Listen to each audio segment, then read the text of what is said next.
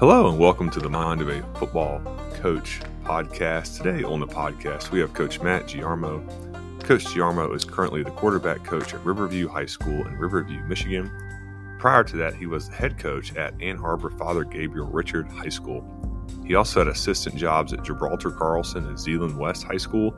He also was a speaker at the 2021 MHS FCA Clinic on Power T Football and Program Building. And I know you will love listening to Coach Giarmo on the Mind of a Football Coach podcast.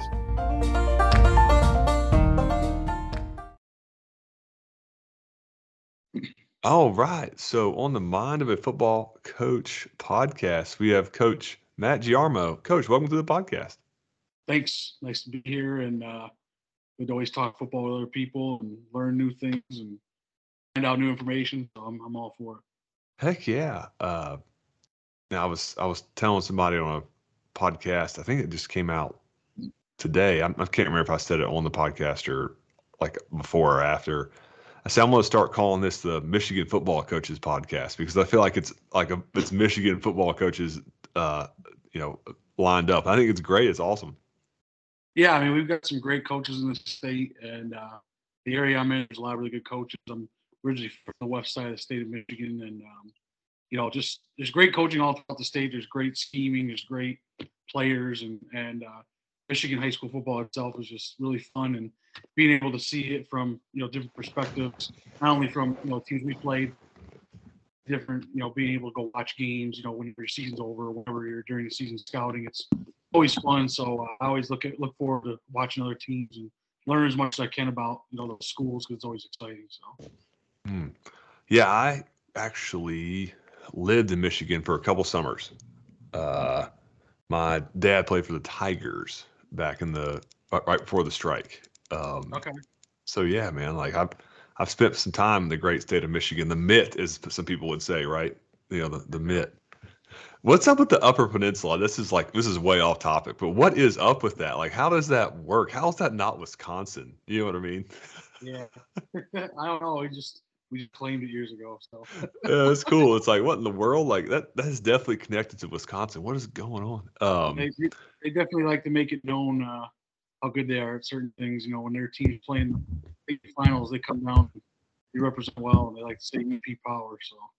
Oh, really? So that's like a territorial type thing. Oh yeah, they love to talk about it. So. That is so cool. So, Coach, up there, so. Yeah, heck yeah. So, Coach, for the listener, just please give us your background, and then we'll go from there. Yeah, so I'm originally from Monroe, Michigan, which is about 20 minutes south of where I'm living right now in Riverview. And we moved over to the west side of the state when I was 3 years old. My dad was a head football coach. And we lived in Byron Center, Michigan. Went to school there, graduated in 2010. Played football, obviously. Was a quarterback for a league championship team. Had a great time, going to school there, growing up there. Great community to live in. And then I went to Western Michigan University. And when I was at Western Michigan University, I got to work with the football team in the equipment department. So I was a student equipment manager for 4 years for Coach Bill Cubitt first. And then my senior year was with PJ Fleck, which was actually his first year at Western. So, everybody knows about PJ Fleck and how crazy he is and everything. And it was very interesting to see it from the inside his first year when he was really starting to establish his culture and all his sayings and the way he is. And to see it turn around after I left was really cool. But just to be there to do that. And then when I was done with that, my senior year, going into my senior year at college, I did an internship with the Indianapolis Colts for equipment as well. And that was Andrew Luck's second year. So Andrew Luck, Dwayne Allen, Reggie Wayne was still playing, Robert Mathis, and you get to see all these guys and learn how they do things. And you see their work ethic, and it was just a really cool environment to be in because even though you're not there on a football side of it, you're seeing everything every day because you're working with the players, you're setting up for practice, you're doing things at practice, you're just involved, and you see people, and the way they treat you is just great. Sometimes they might look down on people that do stuff with equipment because you're kind of behind the scenes. You're not really a big part of it. And being an intern, sometimes that even backfires some more. But I never felt that way. We were always treated great. We were treated like you're part of the staff. And so once I got done with that, went back to school, finished my last year. And then I got into teaching. And I got lucky that when I did my student teaching, I started coaching at Zeeland West High School, and that's where Coach John Shelto's at. Big Power T.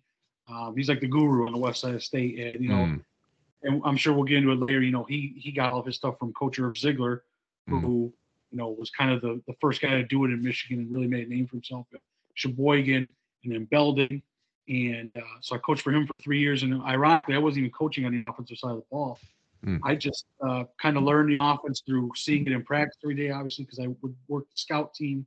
I coached in the JV and the freshman. And then, I kind of took that next step of my career, and I wanted a little bit more responsibility, and I was looking for a new teaching job. And I landed at Flat Rock High School over here in the Downriver area of Michigan. And I was coaching at Gibraltar Carlson for my uncle, Jack Jarmo, who we talked about before the show. And he gave me some offensive responsibility.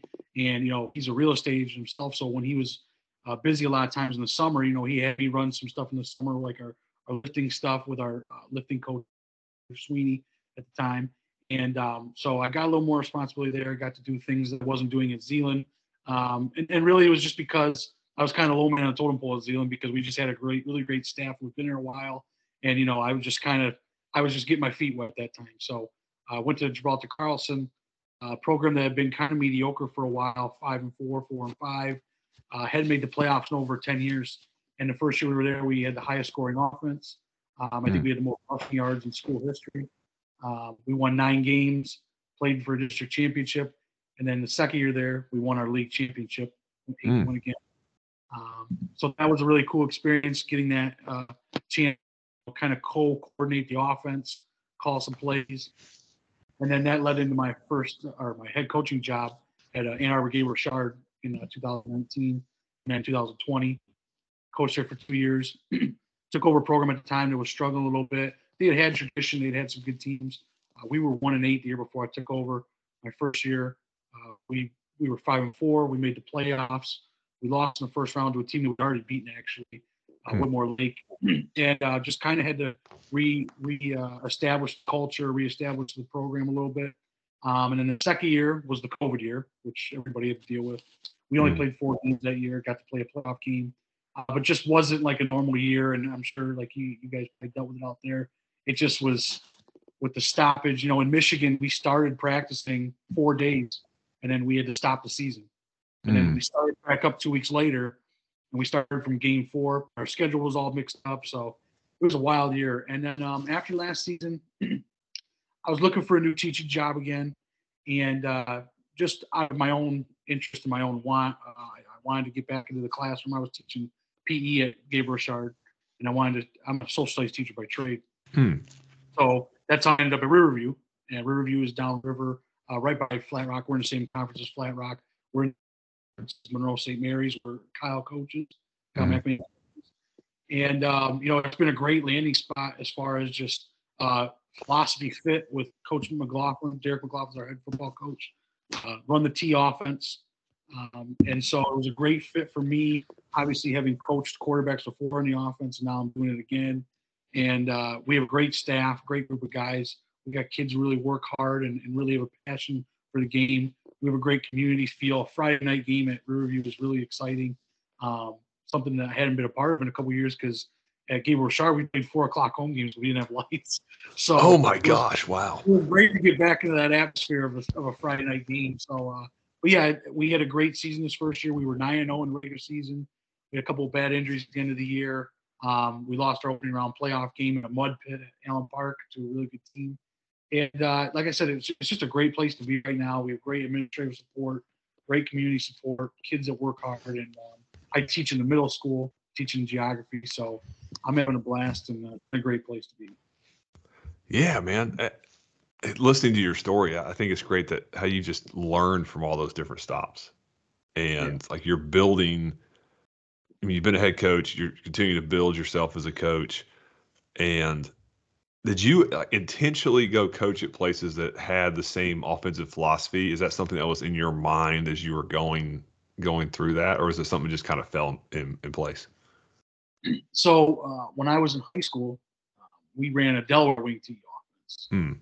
That was my dad's offense that we ran at Byron Center for years.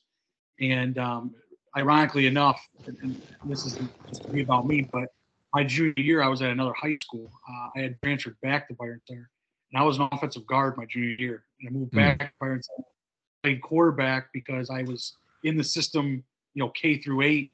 And before I left, we came back, and one of my dad's old assistants took over. So I grew up in the Delaware wing tee, buck sweep, trap, belly, counter trap, all that stuff, and waggle.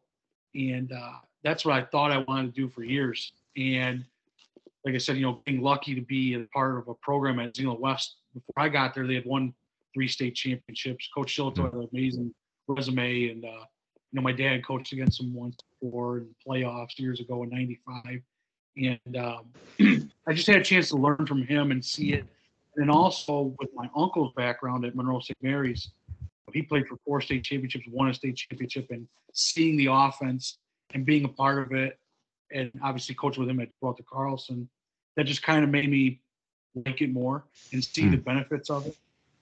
Like I said, seeing it from Zeeland West, where it had worked for years and we were just really good at it, and the kids really worked hard and learned it, and we had great coaching, to seeing it at Gibraltar Carlson, where we went into a program that wasn't as successful recently before we got there, and then really immediately turning it around. And the program has kind of stayed that way at Carlson, even though they've changed the offense and things like that. But that's where I kind of fell in love with it, I guess you could say.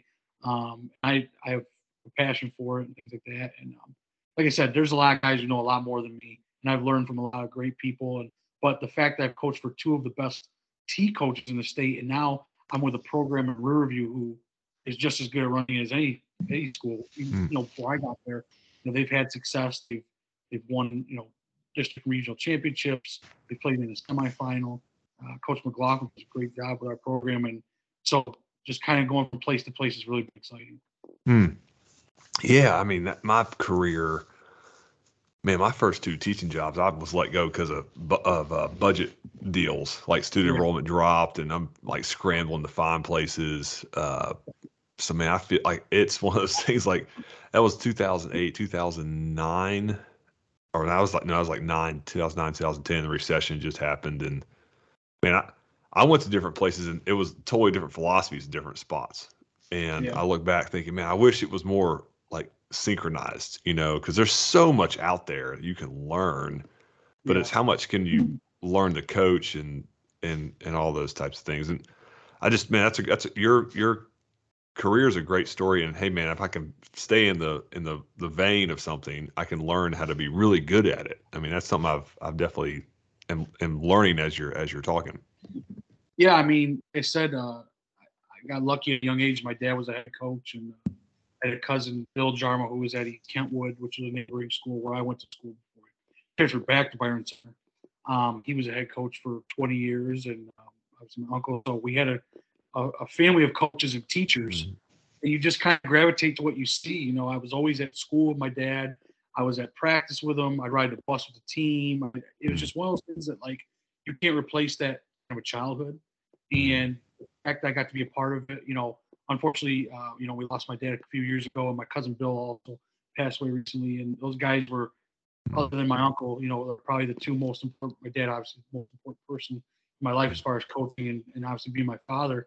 And just being around them and just getting in so much information, because it's like one thing when you go to a practice and you see people do it, but you hear it at home. You talk the sport, you learn the sport, you learn the history of the game, you learn why certain things happen and why you coach certain things in a way. And I have so much more to learn still, but I've just been lucky to be around those types of people, and it's just continued on with this new stop at Riverview. Absolutely. Coach, talk about what does individual look like for the quarterback in the T offense? What are your must do's every game week for you to feel like, hey, my guy's ready to go? Yeah, well, I think it depends on the program. So it depends. At Carlson and Zeeland West, we did offense every single day. And even at Ann Arbor Gable Sharp, when I was the head coach, we did it too. At Riverview, we only do offense twice a week. So on the defensive days, sometimes we mix in some team at the end, but mostly we have our offensive day is on Wednesday. And so really, when you get into individual time, our first thing is stance and start taking the snap. And so it really depends on how everybody approaches it. I know we've done different things with our hands, how we accept the snap, how we practice it with the centers. And really the first thing is our first step out of center. And, Mm, it's a straight step back. Our body should be pointing towards the backfield and really understanding how to hide the ball. mm, We're not putting it on our hip. We have it tucked into our belly button with the ball pointing out. And that gives us the deception of the power T offense. So steps are very critical. And really what we do is we have a process where we go through our first step, and we get to our second step, our second and third step kind of work together. And mm, it's like a pitter patter. It's like 1, 2, 3. And that's kind of like our base steps into most of our plays. And the more you do that, the more you rep it, you just get better at it. So we mm, rep it a ton in practice on our individual time. And really that's the biggest part because those 3 steps build into all of our plays. Uh, mm, and we branch off from that obviously in other plays, but the basis of what we do is those first 3 steps. And we have to get to a depth where we can hand off on the trap and also hand off the ball on our off tackle. mm, And then we'll mix in some throwing, maybe 5-10 minutes of throwing. We don't throw the ball a ton, but we had a really good athlete at quarterback this year who could make plays. So we threw the ball a little bit more, probably more than we've thrown a lot in the past 4 or 5 years at Riverview, just because he was a great athlete. Preston Thompson unfortunately got hurt at the end of the season. We didn't have him for our playoff team, but like I said, you work into those things every day, and it's just it's like muscle memory, right? mm. And you start working on it in the winter, and you just keep going and going and going through the season. And by the time they get to the summer, they're pros at it. Mm. And being such a simple offense in theory, it makes it easier to practice those things. Yeah, I would imagine you don't feel like, hey, I'm having to rep all these different fundamentals because we have all these different things we do. You're trying to get really good at a limited number of things. So I would imagine kids that are in your program for 4 years, they're really good at that by the time they leave, right? Yeah, especially at like Riverview, we have a really good lower level. Our JV's been really successful, Mm, and then obviously our varsity's had success recently. And so you build in those steps, you build in that routine, and you just get used to it, right? mm, The more you put, the better you become. And the hard part about this offense at times, and I'm sure other coaches may have told you this, it can be very monotonous at times. It can be mm, very boring to some kids, and it really takes that special player to say, you know what, I'm just going to do the best I can. I'm going to do it all the time the right way because I know they'll pay off. mm, And for some kids that's hard because they want to throw the ball, they want to do this, they want to do that, they mm, want to do things their own way, and they have to understand that it's a team concept. And that's the great thing about this offense. We don't focus on one guy. We have mm, four backs essentially, our quarterback and our 3 running backs. And mm, so any night, one of those guys can make a big difference. mm, And your base footwork really adds. mm. So does your quarterback come over and get the play, or is it y'all signal? I mean, I'm not asking for signals, obviously. What's your flavor of getting the play in? Yeah, our quarterback comes over. I'm up in the box now, and that's where I Mm, was at Carlson, and obviously as the head coach, I was down the field. But mhm, now I'm up in the box.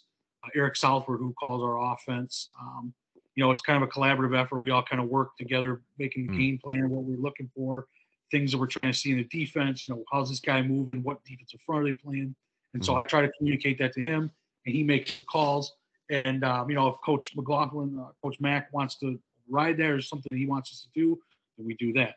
But it's really a team effort in how we coach it, how we game plan, things like that. And that's also part of the strategy with our offense. When the quarterback comes over to the sideline, you're ticking off a good 10, 15 seconds. And mm, so the more that we're on the field, the more that we run the clock, the harder it is for defenses to kind of get in rhythm, mhm, And I think one of the things about it is you want to make the other team, you can make them cold in essence. They're on the mm, sideline waiting to get back on the field, especially with the spread offense. Teams want to play fast. They want to score points. They want to gain yards. And the more you keep those guys on the sideline, especially if the quarterback is a one-way player. And in our league, a few of our quarterbacks are two-way players. Oh, So wow. the more that you're on the field, you're running plays, you're running at them while they're playing defense, it's better for us, obviously. Mhm. When you were a head coach, what kind of defense did you like? What was your flavor on that side of the ball? What was your philosophy there? Yeah, so we ran a 4-2-5, Mm, and I got that from Zealand West when I mm, was there. mm, And I also took a little bit from Gibraltar Carlson. We ran a little bit of a 3 front at times. During our COVID year, we we kind of flipped the defense towards the end of the season. We had a 3-week break in the middle of the season. Oh, wow. So, COVID, we couldn't play. We had a bunch of kids sick, and we couldn't play games. So during that 3-week break, we kind of got together as a staff. We met on Zoom and everything. And my uncle, who actually was one of my assistant coaches that year, kind of taught the defense to all of us and just said, hey, might be a better look for us because we were low on defensive linemen. We had a little bit more linebackers. So it gave us an extra backer out on the field, basically as that fifth defensive back playing a 3-3. But That's me personally, good. I'm more of a forefront guy. And that's what we run actually a 5 front at Riverview now. So. Like a true 5 down or like a 3-4? It's a 3-4, but it looks like a 52. Yeah. That's what we are. We're 3-4 or 5-2. Cover 2, cover 3. That's kind of our flavor. Coach, when you're looking at your offense, I was looking at your presentation. Do you do the not old school, but I guess it is old school, like the old school shoulder blocking techniques? Is that something that most coaches do? What is that? Are you hands? How does that work for you? I think it depends, one, on the scheme, what play you're running. I think it also depends on the player that you have. Initially we teach the shoulder block. We also work inside hands, but also at Zena West and at Carlson, and even at Gabriel Richard, we gave our tight ends a little bit more leeway. We had some kids that could block their hands and could get off the line, but initially it starts with that shoulder block, and that's just to get that initial movement and get contact low on a guy. I coached the offensive line for the first year I was at Gabriel Richard. Then I went back to quarterbacks, and our biggest thing is just getting off the ball, low, fast, or whatever it is. And we work our get-offs every day. So we work our steps with our get-offs, and it's just fire off the ball 5 yards as quick as you can. Then we would go into blocking technique where we would work on just our shoulder block, and then would work on driving a guy for 5. So you kind of build those things into practice. And really, it depends on the coach too. Coach Chilto at Zena West, he didn't use a sled or a shoe because his philosophy, and I think it reigns true, is you practice what you block in a game. You're not blocking a sled game. You're not blocking in a shoot. And so we used hand shields. At Riverview, we're a little more we're a little more physical in practice with stuff. And so we block each other as much as we can, within the rules, obviously. So because we only get so many contact practices a week, so we're not trying to do too much. But it really just depends on the coach. And but we were obviously always physical at Zena West and Carlson, and especially at Riverview, we just have some tough kids. We have some wrestlers, we got some other guys who are just tough kids, and they're just a little bit more physical at times, and they really get after kids. So we teach technique, we teach toughness, we teach fast off the ball. But really, I think it depends on the kid a lot of times. Man, that's good. Yeah, because that's something I think about. If you have a strong physical dude that can get movement, he can use his hands. Maybe a smaller guy needs more shoulder. But yeah, that's so interesting because I feel like sometimes when I talk to people, it's one size fits all, so to speak. And at high school level, we don't get to recruit that guy. No. That's who's it walked in the hallway. And I was at a college clinic yesterday, and they did a great job. And I'm looking at like their bodies versus the bodies that I'm going to play with. It's like that's a different deal, So like the fundamentals have to be a little different. We've been really lucky because we've had this year, especially at Riverview, we have 2 really good tight ends. Kale Lockhart is going to go play Division III at Trine, and we had Landon Kincaid, who unfortunately got hurt in the middle of the season, hurt his leg, but he was a force on the defensive side as a defensive end and also on tight end. And he's going to go play at Saginaw Valley State. But just 2 kids that could get off the ball, drive people off the ball. And I think that makes a big difference. When I was at Zeeland, we had kids that just were really good, big kids at tight end. And at Carlson, we had a couple kids like that too. So some years you're really gifted with certain guys, and some years you got to find those guys, and it just depends on what your personnel is. I've asked this question to I think everybody that I've interviewed that runs the Power T. What do you do with the kid that says, "Hey, coach, I play wide receiver"? what happens to that guy, you know? Well, it's funny. When I was a head coach, and at a smaller school I was at, like Gabriel Shire, we had under 600 kids, or under 500 kids. Sorry. Mm. And you're always out in the hallway recruiting kids. Hey, you want to play? Hey, can you play? Blah blah blah. And, I have kids come up to me and say, "Hey, I want to play football. Can I play receiver?" I said, "Well, we got tight ends, we got running backs. We don't have receivers." And sometimes, okay, they get upset, but you just got to be honest with them. That's what it is. So, but there's ways to utilize that, and I think there's things that you can do with certain kids. Going around and seeing other coaches, whether it's a different set, whether you can split a guy every once in a while. Mm-hmm. And Coach Shillito, who's T as they get, right? He's down to that's what he does. And even him, the last couple of years, 2 years ago, he had a quarterback that was really good. He was playing at Florida State. He ran out of the gun a few times. Mm. So, it really just depends on how you want to utilize your kids. And just because you don't have receivers doesn't mean you can't throw the ball. So. Oh, yeah, absolutely. I mean, I think that's something, you need defensive backs, you need tight ends, you need running backs. Yeah. I've had kids over the years say I'm a wide receiver. I said, no, you're probably like a tight end. You just need to get in the weight room. Exactly. You're skinny because you're weak. It's not that you're like naturally skinny and they look at you like, what? But it's true. I mean, you're not super fast. You need to just bulk up, So what does your weight room program look like? What do y'all do there to complement your offensive style? So in season, our kids do some form of lift or exercise before every practice, before we even get on the field. Whether it's squat day, a bench day, a clean day, or a deadlift, they do something in the weight room, and that is through Coach Mack. He set that up a long time ago, but his philosophy is that when we lift before practice, we're a little bit more fresher, and it's just something to keep the kids going before practice, right? And that's his philosophy. He's really big on the fundamentals and technique in the weight room, and it shows, I think, a lot of times. So that's kind of our in season, and then in the off season, kids kind of just come in. He opens the weight room 4 days a week, and they come in and get their lifts in. If they're not in class, that's when they do most of their lifting. We also have a football tech class in the spring where they'll lift, work some football techniques, and then in the fall and winter, it's just a normal lifting class. And so our offensive coordinator, guy who calls our plays, Eric Southward, he teaches those classes. Coach Mack also teaches those classes as well. So we have a lot of kids lifting during the year. In the off season, we open it up 4 days a week. We're in there lifting in the off season as well. And we do some conditioning after. So everything that we do builds into how we practice and how we play. That's awesome. And it teaches that mentality of just lifting hard, working hard, being ready, being fresh all the time. Mm-hmm. Yeah. And, it's interesting looking at, weightlifting and have that mesh with like your style, like what kind of offense are you? What kind of defense are you? Obviously you want to build athletes, but if you're trying to be more, ball control, ground game, your offensive line needs a certain set of skills, right? And your backs. Yeah. How do you, like when you're looking at like your running backs, are you guys layered handoff?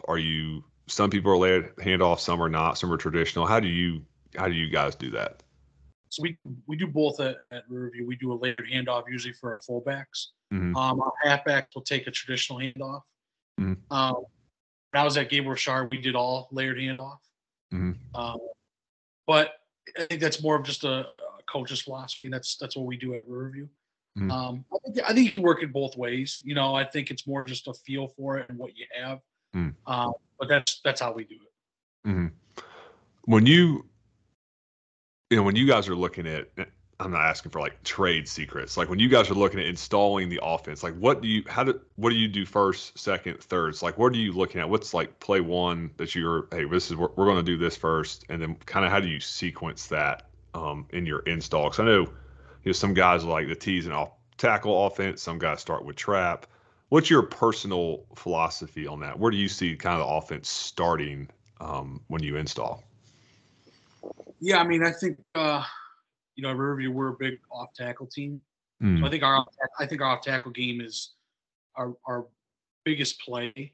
Whether it's a full flow, whether it's a split back, whether it's just a regular sweep. We love to attack the off tackle and be physical there. Mm. Obviously, trap is big for every team. Mm. And honestly, it depends on the year because there's some years where your trap play is one of your better plays, and tackle you're always gonna come back to off tackle. And there's some years where trap is just not hitting for whatever reason. We use counter a lot. Our counter is a good play for us out of our T. And we build that into some of our play action passing things like that. So we like to be an off tackle team, I think, and that's just kind of where we attack that. And it really just depends on the week who we're playing, where we want to attack. We're going to mix in obviously the passing game wherever we can, and our off tackle and our trap are two biggest plays. That's awesome, Coach. I'm looking at one of the last slides of your presentation you sent me, and you have some great thoughts here. And I would love you to expound on a couple of these. I'll read them off. Coaching is not a one-size-fits-all profession. Man, that's wow. That's one of those things where I think some people think I have to be like Nick Saban. I have to be like Dabo Swinney. What's your thought on that? Well, I think everybody's got to have their own flavor to their stuff. I listened to an interview with Josh, I think it's Linke. And I thought he had some good points about, you have to be your own person. You have to have your own personality. You can't try to emulate people. And I think as a young coach, I tried to be that way sometimes. And I tried to be like my dad. I tried to be like my uncle. I tried to be like Coach Schultz. I tried to be like, my cousin Bill. And in today's world, that doesn't work sometimes with kids, how kids are. And so I think the way that you handle yourself, the way you carry yourself, the way that you interact with kids, I think that's a big part of it. But also, I think there's things that, maybe I did as a head coach that other head coaches don't do. The way I structured practice, the way that we did drills, just try to add your own flavor to stuff, right? And so that, but also you have to also carry a part of who you have coached with sometimes, because that's what gave you your kind of identity as a coach, right? If I didn't do some stuff like we did at Zeeland West, then I may not be, doing what I learned, I guess is what I'm trying to say. A simple thing I carry on that my dad did when he was a head coach, it's called Fire Ready, right? And so Thursday practice, the end of Thursday practice, we have this thing called Fire Ready. We don't do it really right as a head coach. And Fire Ready, we line everybody up on a goal line, and you call out every team. So offense, defense, punt return, kick return. Okay, we just say kick return, ready, fire ready, break. We clap. Everybody steps out that's on that team. Count them out. Make sure you got 11. Just something little as that I've tried to kind of carry throughout. That I kind of added to my practices. The way we practice end of game situations, right? One of my assistants at Gabriel Sharman, he goes, man, I've never seen someone do a pregame practice like you. You go for a long time. And I guess that's just kind of trying to be prepared for anything that comes at you. So some guys, they like to practice longer. Some guys, they like a quick practice. I'm more towards the fact of, or the thought of, state gives us 3 hours. We're going to use all three of them, right? And some people like that. Some people don't. Some people like to practice for 2.5. And I guess it's just kind of who you are as a coach. It's, whatever you've learned, that's what you tend to do. And so not everybody approaches things the same way. I guess that's what I meant by that quote. Yeah, that's awesome. I mean, there's so many different ways to skin a cat in football, and I think that's something that gets lost to some degree. People will say I have to do it like this, but that's not true, because people can do it all sorts of ways. People can run T, they can run spread, they can practice short, practice long, and I mean, it's just you got to do what you that fire ready drill is. I've never heard of that. I mean, I've heard of people doing call outs, obviously, but to line the team up and then just name it and them come out, that's really, really good. I like that. I'm going to steal it. Yeah, that was something my dad did for years. He always did that at the end of practice on Thursdays. And when I became a head coach, I was like, I got to do this. I'm going to do it. So. Yeah, man, that's awesome. One of your other thoughts is use words and phrases that make sense to you and your players. So do you let your players name things sometimes? Is that something you've done? So when I was at Gabriel Richard, we came up with a naming system for our calls at the line. So Okay. certain blocks that you make, certain double team calls, certain whatever. And so we just kind of came up with stuff that made sense to us. For instance, our terminology was for a double team, we numbered the center out basically 0, 1, 2, 3. Mm. If we had a 1-2 block, which is a double team between the guard and the tackle, our kids would say Tom Brady, 12, right? Oh, I gotcha. If we had a 2-3 block with the tight end tackle, our kids would say Michael Jordan. Oh, wow. Oh, man, I like that. Now, we don't use that at Riverview, but that's just something that we did there that made sense to our kids. It was like something fun for them, as opposed to just yelling out random words that nobody understands. That was just something that we came up with at that time, and kids kind of just ran. And the last one you have on here for general thoughts is have confidence in your scheme, and the kids will follow. Man, that's so true. I think high school kids smell a rat instantly. They're like, if you don't have confidence in this, I got it. I can get that. How do you display that without like feeling arrogant, or feeling like, hey, I'm trying to talk over my players and that kind of stuff? Yeah, I mean, especially with our type of system, there's a lot of naysayers at times. There's a lot of people who don't believe in it because it doesn't look like what they see on TV every Saturday and Sunday. Sure. Right? You see guys throwing for 500 yards. You see guys running great routes and doing things like that, and moving with the ball. And especially in a world where offense is heavy, I think it's a lot easier for people to see how offense works rather than defense, because defense is the same to a lot of people, right? And so offense is one of those things that people know a little bit more about or they see more. With our offense, I guess I just tried to approach it with the fact of we're going to take risks, we're going to take chances, we're going to believe in our system, we're going to believe in our players. And so if it was a close fourth down, we're going to go for it. We're going to go for 2 every time we score. Why? Because you're putting pressure on the defense, you're putting pressure on the other team, and you're showing confidence in yourself. And so that was something I got from Coach Shillito. He always went for 2. We really, in the 3 years I was there, we may have kicked 2 field goals. Oh, wow. I'm talking extra points. And we would go into a year, and I remember this vividly, the year we won the state championship in 2015, he said before the season, he goes, I only want to punt 5 times all year. Gee whiz. We got in the state championship game, he ran a fake punt, and we almost scored on it. It's like, it's just one of those things where you just believe in what you do. And I got that kind of confidence from seeing that and being around coaches that just took those risks. Our first year at Gabriel Richard, we had like an 80% 2-point conversion rate because we did it. And so the more you show that confidence, and I used to use this phrase a lot with our kids. I would say, okay, let's make them chase us. As comparing it to a race, when you get out to a quick lead, you want to make sure you keep that lead.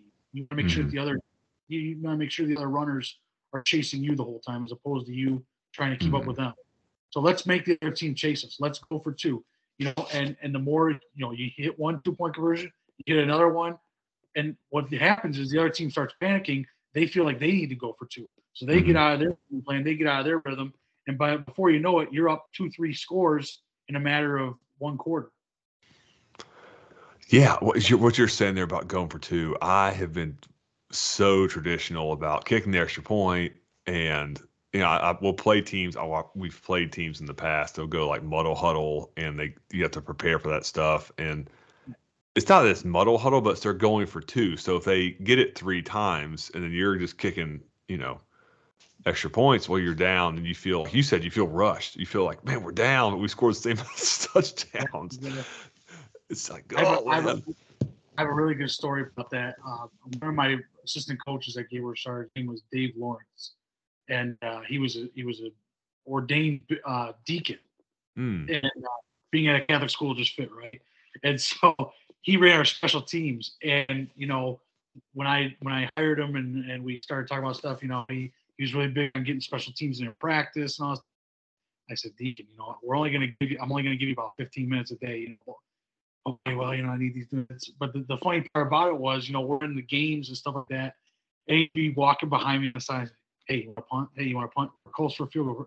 I'm just like, Deacon, we're going to go for it. We're going for it. Just one of those things. Like he was a head coach himself before at Manawan High School in Westside State. So he was like an endless knowledge. He had so many great things and great stuff with our special teams. And he started a program at Gabriel Sharp before I got there called the Airborne Unit. And it was a reward system for kids on special teams. And so wow.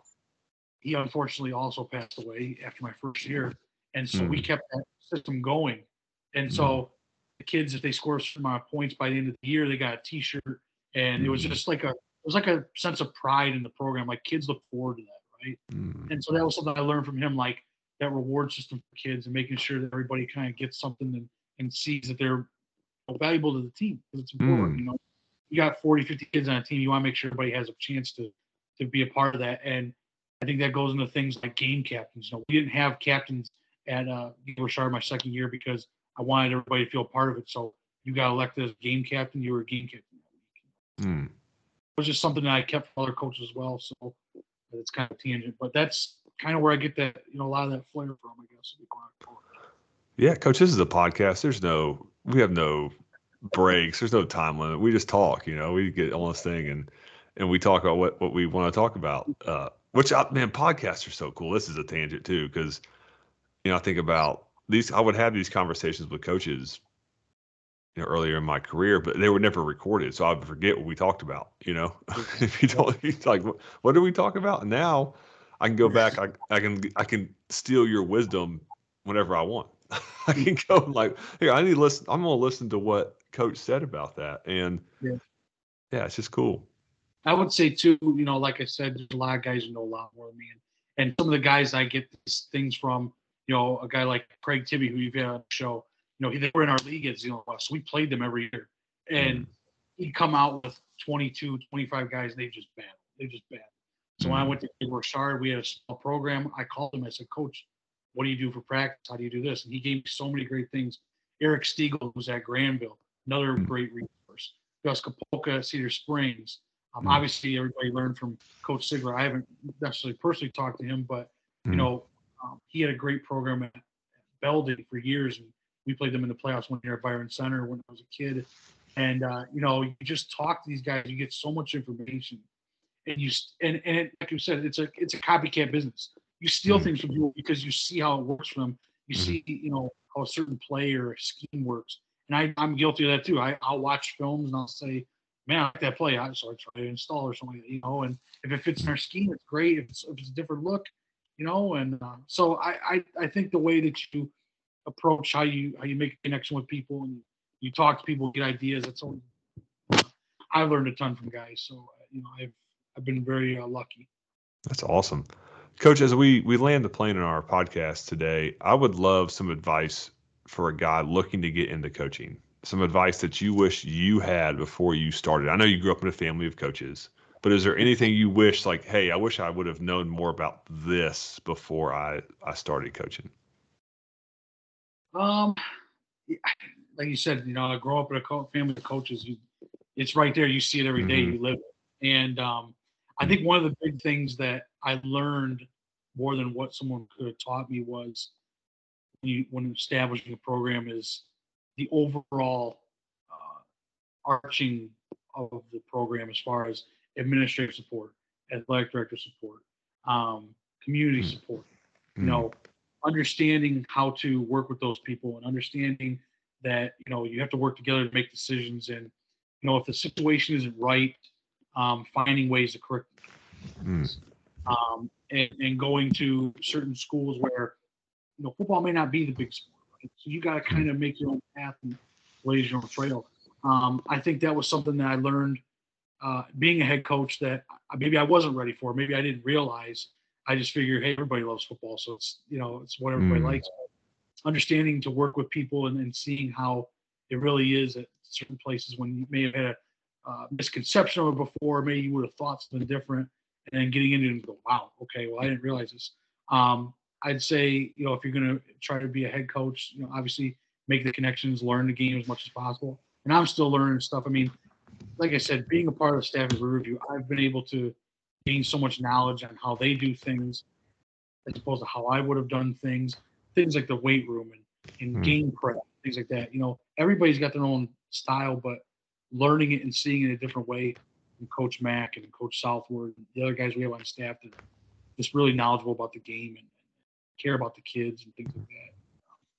You know, I've been really lucky to see it at all different levels. You know, being in high school, playing as a player, then going to college and seeing it from the equipment side, but being at practice every day because you're working with those players and those coaches, and then you get to see it at the pro level, and then you go back and coach in high school, and being a teacher, a lot of it translates to teaching, and there's a lot of things that, like I said, I was 28 when I got hired to be a head coach.